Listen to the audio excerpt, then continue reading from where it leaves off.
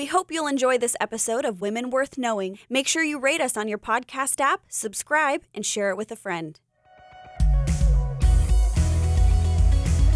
All right, this is Cheryl Broderson in the studio with the always ready, wonderful Jasmine Allnut. There. Oh, wait, I was over ready. Sorry. You started, yes. I loved it because you were like so humble, like, what? It must be. She must not be talking about me. No. She must be talking about our guest. Well, I'm really excited about our guest too. Our guest has become a very good friend of mine, one of my favorite people in the whole wide world. But she's a writer and an author, but she's got her own story. She writes stories about others, but her own story is just as exciting. So that's what we're going to do today. We're going to do her story. So in studio with us is Robin Gunn. Yay. Hello. Hello. After listening to both of you for so many months, it's really fun to put a face to Jasmine's voice and to be here. Thank you.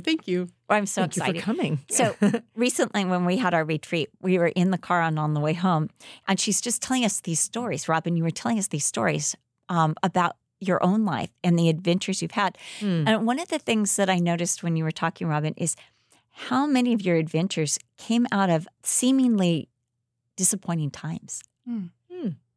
Oh, that's interesting. I was thinking, you don't notice it in yourself, right? Okay, where's the tissue? Oh, good, yes. We're ready. Especially when we get to it when you went to Europe, which is really exciting. But I want to start with, where were you born?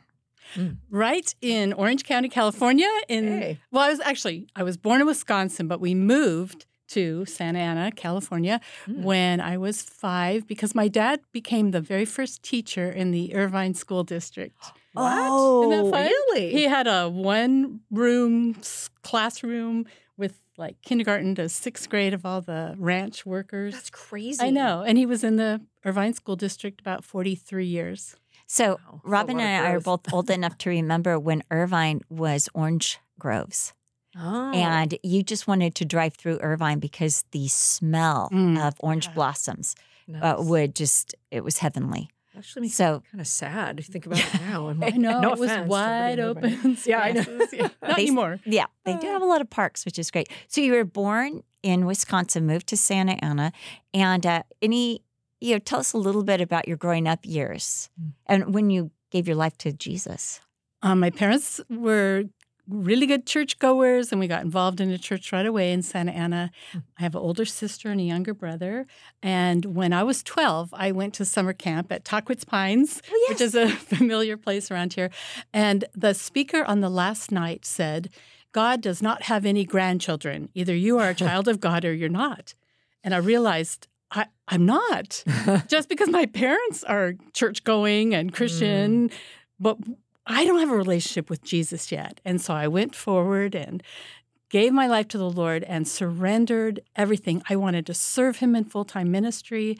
It was a real life change at 12 years old and never looked back. I just wanted to keep falling more and more in love with Jesus all the way through. So Santa Ana High School was where I went and graduated, and I started a Christian club there. Wow. When I was in high school, Cheryl and I have talked about this, I started going to little country church on the edge of town with my friends. So we went to Calvary way back when it was On before Greenville the and Sunflower, tent. right? Yep. Right. Awesome. And that was sort of the thing that my friends and I did, and we'd go to the beach, and it was just a great growing up. Went to a really good church that had a great youth group and outreach ministry, went to Mexico on missions trips. And I went to Biola University and really had, during those years, the ups and the downs.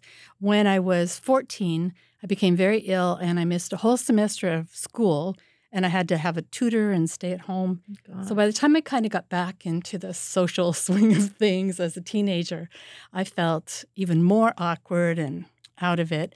And I just became kind of boy crazy. Let's just be honest. That was it. I just wanted to be noticed and have attention. Is that middle child syndrome? I don't know. But there Just were girls. I think it is girls. I think it's just girl syndrome. Been there, like done that. Yes. So by the time I was at Biola, I had already been through a couple of, crushes and ups and downs, and one really painful, toxic relationship in high school. And then in college, my second year, I was so sure the guy I had been dating that he was the one. I loved him. We were going to get married. He was graduating. I had the ring on my finger and the dress in the closet and the invitations on order at the printer. And he looked at me one day and said, I can't marry you. I don't love you. I don't want to be around you. Whoa. And I was so confused about how do I know how God is leading or what is mixed up in my romantic imagination or my role models for relationships that are. So that relationship ended, and a really sweet girlfriend came over and said, we need a new dream. You need to dream again, and what do you want to do? And I said, well, I always wanted to go to Europe.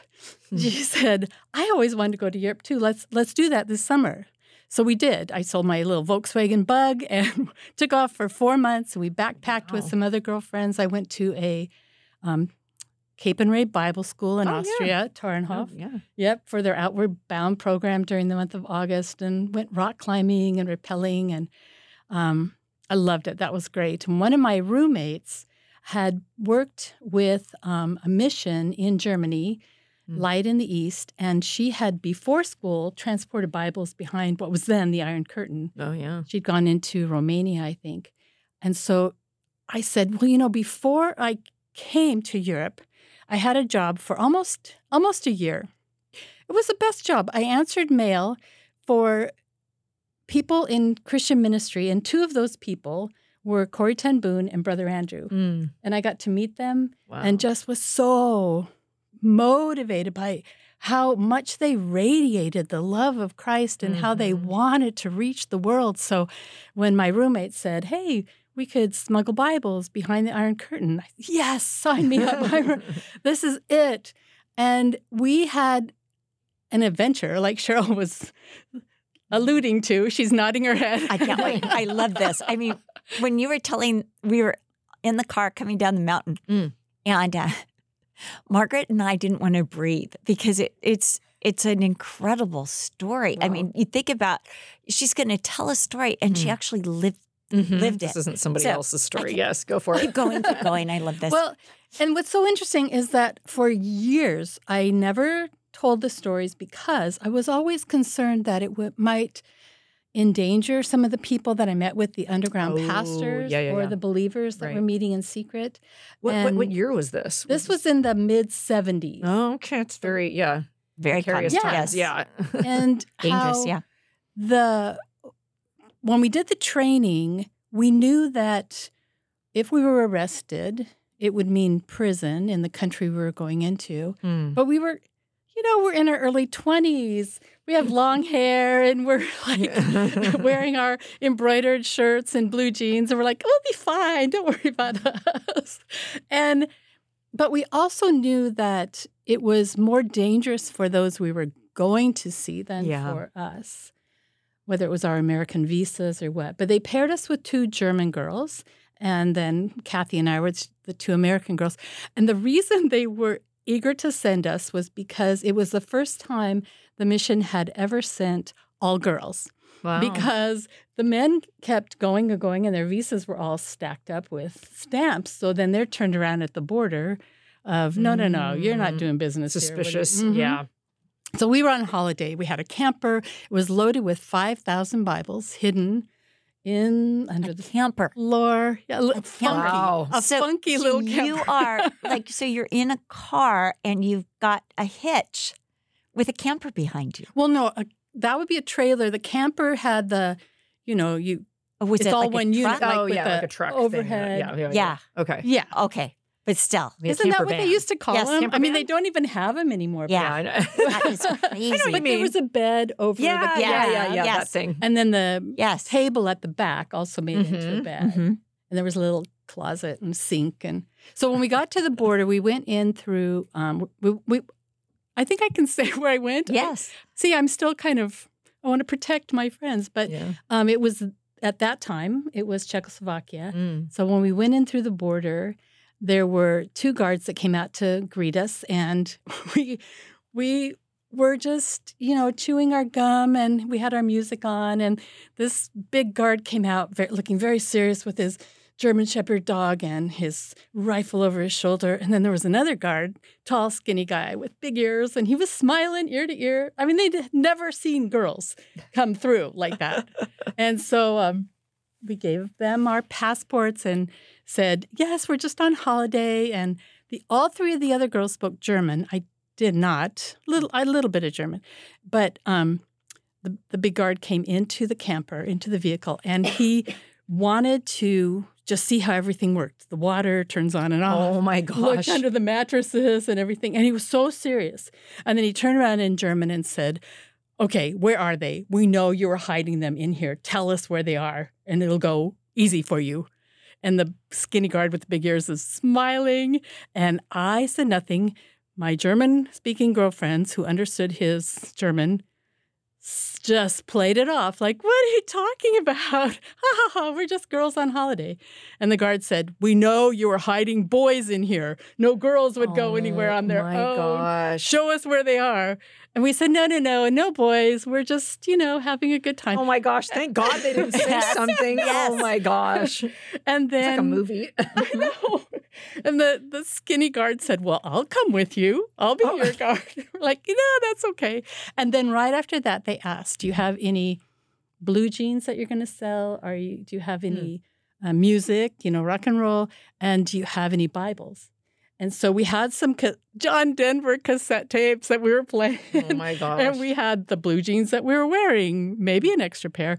But my friend Kathy was very smart. She just pulled from her Bible, her little Gideon New Testament she got when she graduated. And she said, I have this. And they were laughing. And I thought, they think it's a sword.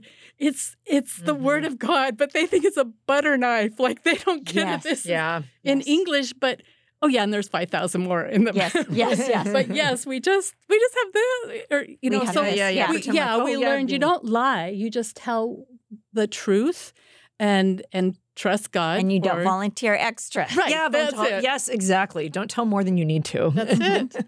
So they let us through and waved us off and blew kisses, and off we went. So we were in Prague first, and we had to send a telegram home to the mission to let them know that we got through okay. So we had different codes of, happy birthday, Uncle Irwin. If it was, we're in danger, come get us right now. Yeah. So we sent our message, and it just had extraordinary time in Prague at that time because it was such an untouched city, still is, because having not been bombed it's beautiful. But with no tourists, completely different feel and very quiet and somber. So we stayed there a couple days because we were being followed since the border with a guy with a dark hat and a dark coat with the collar up and this little Soviet kind of rounded car. We're like, we know you're there. Yeah, it's pretty obvious. Just like the movies. Yeah, it totally is. What the heck? Yeah. Like a little... And it really was so obvious everywhere we went. Even in Prague, this big camping, like, what is that? Mm-hmm. For many people, they'd never seen anything like that. But then also, who's in there and what are they doing? A bunch of 20-year-old girls? Mm-hmm. Like, what? So we got a lot of attention everywhere we went. If we parked anywhere, people would just crowd around and they'd try to see in the windows or try to open the hood or try to open the door on the sides. We always pull the curtains. So when we felt like, okay, this guy got tired of following us, then we went to the city the town where we were supposed to meet with a pastor of an underground church. And that location was known by one of the girls. Like, we each knew a little bit of information. We didn't all know everything. And we knew that we were supposed to meet him at a certain corner, 10 o'clock at night. And we made all the arrangements, found the street corner, got dark, 10 o'clock. We drove around and opened the front door of the camper, and this man stepped out from behind this big tree and scooted into the floor and stayed there with this sort of, what would you call this when you have your hands clapped like I'm I won. I'm the victor. like victory. Yeah. Wow. Yay, Yes. we did it. Yes. And we found out later that he had been going there every night, day after day, week after week, month after month. Waiting for you? He never knew when anyone was going to come. Wow. And he looks around and he goes, all girls? Yep. And they wanted to get the job done right, so they sent all the girls. We were just so flippant about it. And he directed us out to this beautiful apple orchard out in the country, and there was a little car waiting, and it was just the same as the car that had followed us. We thought, oh, no, is everything okay? Yes, these are men from the church. It's okay. And earlier that day, before we met with him at 10 o'clock at night, we had found a remote cemetery, and I don't think there was anybody there, but we parked at the back of the cemetery, and we got out our tools and put on our John Denver, all my bags are packed, music, and we started packing bags. We packed garbage bags full of Bibles, bags and bags, big black garbage bags, and we hid them in the vehicle as best we could, so that as we drove through town and then out at 10 o'clock to go meet this pastor, we had everything ready to deliver. So here we are in the apple. I'm thinking of our childhood growing up here in the orange grove. Right. In an apple orchard. And the men came and we just started like Fireman's Brigade, handing out the bags of Bibles. And they kept weeping. So many Bibles. They'd waited so long. The other couriers had been stopped. They had no idea. And many of the Bibles we knew were not just in Czech, but we had a lot of Russian Bibles, and there were books by C.S. Lewis and other training materials. And they were going to go on into other parts beyond. So just the most memorable thing was when we finished, like, okay, there, you have everything. And they said, thank you in German. And then the men just fell on us. It reminds me in Acts when you could feel their tears going down the back of your neck. They just fell on us and wept. And like, bye, see you in heaven. Wow. That fellowship.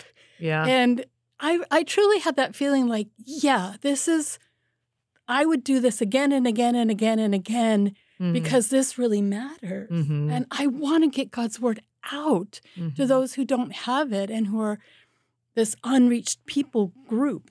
So we decided to stay in the apple orchard that night because it was so late, and we knew that we couldn't, wherever we went, they would stamp our visa. So if we just stay in the orchard, no one's going to stamp our visa, and then we can exit the country as easily and quickly as possible. So Kathy and I went to make up our bed, took down the table. The guys were gone, right? They took off. They were gone. Oh, yeah. They probably had to get out of there. It was like 5-7 minutes. It was fast. Yeah. Wow. And as we opened the table, we looked, and there's a whole big garbage bag full of Bibles we forgot to give them. Oh, no. Like, no, we can't go back to the mission and say, oh, oops. So we prayed about it. We decided, okay, tomorrow, one of the girls knew the address of the pastor. And we said, if we feel it's safe, let's become walking couriers. So we'll just put the Bibles in our jackets. And then it was September, so it was cold, and we had boots. Okay, all right. Yeah, just mules, right? Just pack them on.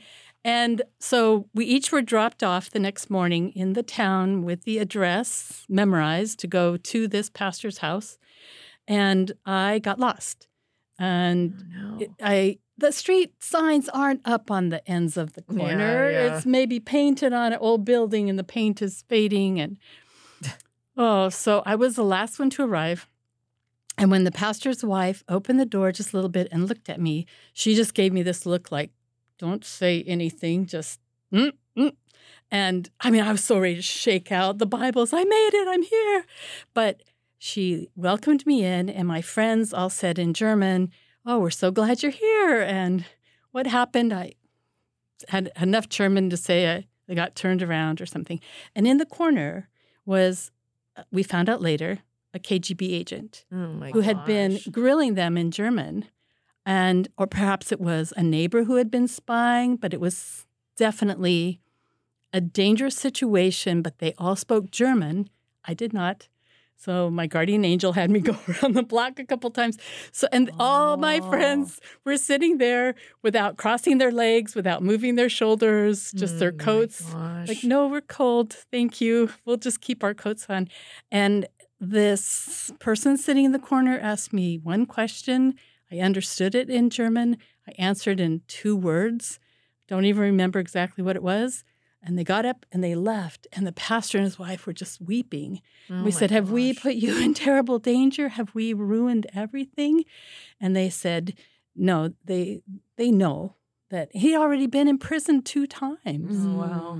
And I mean, you hear stories like this all the time. Yeah. But to meet them, to be in their living room and go, did I just jeopardize your life? You know, I think, though, I want to just pause here for a second because we don't realize how incredible it is to have the Bible. Yes. Yeah. And when you realize the Bible's contraband, they don't ask about drugs. Do you have cassettes? Yeah, totally. Do you have Bibles? Do you have blue jeans? Blue jeans. And you're thinking that's the contraband. That the Bible was illegal. There are people today that still today, in other countries, that can't have the Bible, and here we have these Bibles, and you're just wanting people to appreciate so much the ability to have the Bible, to speak freely about the Bible. So I'm sorry to interrupt. I just had to say, yay, Bible, real quick. Yeah, no, that's awesome. I agree. And definitely as a young woman, that radically affected my view of God's word. I cannot just put my Bible, I can't put anything on top of it. I cannot put, I would never put it on the ground. It breaks my heart when any church I go to, when I walk past the lost and found table and people went home without their copy of God's word because they have 6 other copies at home. Yeah, I know, it's true. When I realized how precious and what a time we're living in when it's so available in audio and everything. So we were fed by the pastor and his wife extraordinarily. And even that made us feel terrible. Like they're taking all their best and giving it to us. And they would not sit with us. They just hospitality waited on you. Yes. They just treated us so kindly, so much love. And then when we'd finished eating, the wife went over to where she kept her flour in a container on the counter and reached in and pulled out a little plastic bag, and there were little pieces of paper in the bag, and she pulled out one for each of us, and all of them were Bible verses, just the address of the hidden in the flour. In the flour, love it, man. I know, and mine was Joshua 1:9. Have I not commanded you? Be strong and courageous. Don't be afraid. Very fitting. I, the Lord your God, am with you wherever you go, and I happen to know that and recognize that it was Joshua. And so we kept those as our blessing from them. But then she went over to another, maybe it was the sugar. She pulled out another bag. And they looked at each other and nodded and came back to us very serious and said, each of you will be given an address of a believer, maybe in Russia, maybe in Ukraine, maybe that they are willing to receive a shipment of Bibles. Wow. Oh, cool. And this is their address. Wow. You must not lose these pieces of paper. Wow. If you are caught on your way out the border, and they pointed to their mouth, eat them. Oh, just my chew it up. gosh. And the pastor joked, and he said, should we send some salt with you? Because they do taste better with salt. I've eaten a few of those in my day, and they do taste better with salt. Wow. And so he pointed, like down our shirt, like keep them in a safe place near your heart. We go, okay. So we did.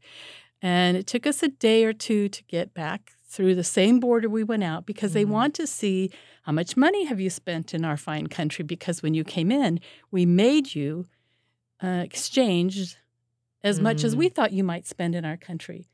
But we couldn't spend all the money they had made us, exchange for. In their krona was the currency then. So we had given everything to the pastor and his wife of our leftover money, kept enough for gas. And when we came out the border, we just looked at each other. We knew that if we came within 2 kilometers of the border, we should not be talking about, boy, I hope they don't catch us with the... Yeah. You have to be quiet there. Radar, whatever. The parabolic mic or something. Yes. Even then, in the 70s, that they could pick up. So we just were like, okay, keep the conversation light. Light, but also keep the music going and just let them know you're coming and you're just some crazy girls on a holiday. So when we got to the border, the fear of what are they going to do when they see our visas and we don't have the money was not a problem because we could not find one of the visas. So they didn't look at the other 3. They simply took us all out of the camper. These were different guards. They didn't think we were cute and sweet and funny. They didn't want any chocolate. It was just not working. And we had to put our hands on the hood of the car. And one by one, they took us in for interrogation in different rooms. I was the last one again. And I was there alone in this September chilly evening. It's getting dark. There's barbed wire. There's men with dogs and guns. And it wasn't funny. It was so serious, but at the same time, I've never known so much peace. It was just, I am in the center of God's will right now, and this is the best place to be. And then there was an alarm that went off, and I looked around, oh no, did they catch one of my friends? What's going to happen? And shaking from cold and also just the moment. Yes, all of it. And it was a changing of the guards. So here came Mr. Skinny Guard with the big ears. Oh, mein Liebchen, where are your friends? And I just started crying, and he put his arms around me and hugged me. Gosh. They're being questioned. We can't find the visa, and I'm just blah. And so he started looking. We had looked everywhere, but he went through the cab of the truck, the camper. He opened the glove compartment. There was a first aid kit. Just this perfectly rectangle first aid kit, the same size as a visa passport. He took it out, he opened it, and there it was. We had never opened the first aid kit. Oh, my gosh. We didn't even know it was in there. And he said, I found it. Oh, and he called for the other girls to come, and he blew kisses, and we were let out of the border. And they never looked to see where we had been, where the money had gone. And we, again, waited 2 kilometers past. Well, I probably got to Vienna before we started talking. Oh, yeah. Again. You don't want to say anything. Yeah. Oh, that's unbelievable. Amazing. And it was like, I trust you, God, with my whole life. Anything you want to do, I'm yours. Yeah, seriously. And that's a great way to end part 1. Wow. And I mean, that went quick. I know. My goodness. And we're not even into the full story of Robin and who she is. And I want to talk about Ross at some point and how you met Ross, and then how you started doing what you've been doing for the last 40 years or whatever. So we're going to talk about that in part 2. So we hope you enjoyed part 1 as much as we did. Yeah. I mean, I was just... That's awesome. It is. Yeah. It's riveting. Modern day, yeah. Yes. And I just think, too, here Robin is this young girl hurt in college. And she's like, Lord, I'm just giving you my life. Yeah. And look what God does. Amazing. And just giving her the peace, the fortitude, everything to do it all. Gosh, to go do... really quickly, though, it reminded me so much of, like, some of the stories we read about the missionaries from back in the day. I think of Mary Slessor and some of the ones that were like, well, I'm a girl. I'll go where the guys won't go because it's probably safer. And it actually was wise to send women in. You would think, no way. But, I mean, look how the Lord, guarded. It's just amazing. Just amazing. Yeah. So we want to thank you for listening to this edition of Women Worth Knowing. And again, we know that some of you know women that are worth knowing, and we'd like to hear their stories. Yes. So if you would you can write us at Gracious Words, and then you can find the graciouswords.com. You can find the link to Women Worth Knowing, or you can reach us at women.cccm.com. I think there should be a link there, women right? at www.cccm.com, and you'll find a link to us. So again, thank you. And remember, come back next week because Robin's got a lot of great stories. More to go. That's right. Thank you for listening to Women Worth Knowing with Cheryl Broderson and Jasmine Allnut. For more information on Cheryl, visit CherylBroderson.com or follow her on Instagram or Facebook.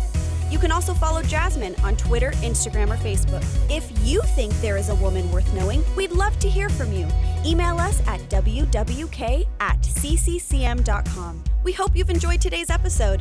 Make sure you've subscribed and don't forget to rate us on your podcast app and share it with friends. Thank you again for listening to Women Worth Knowing with Cheryl Broderson and Jasmine Allnut.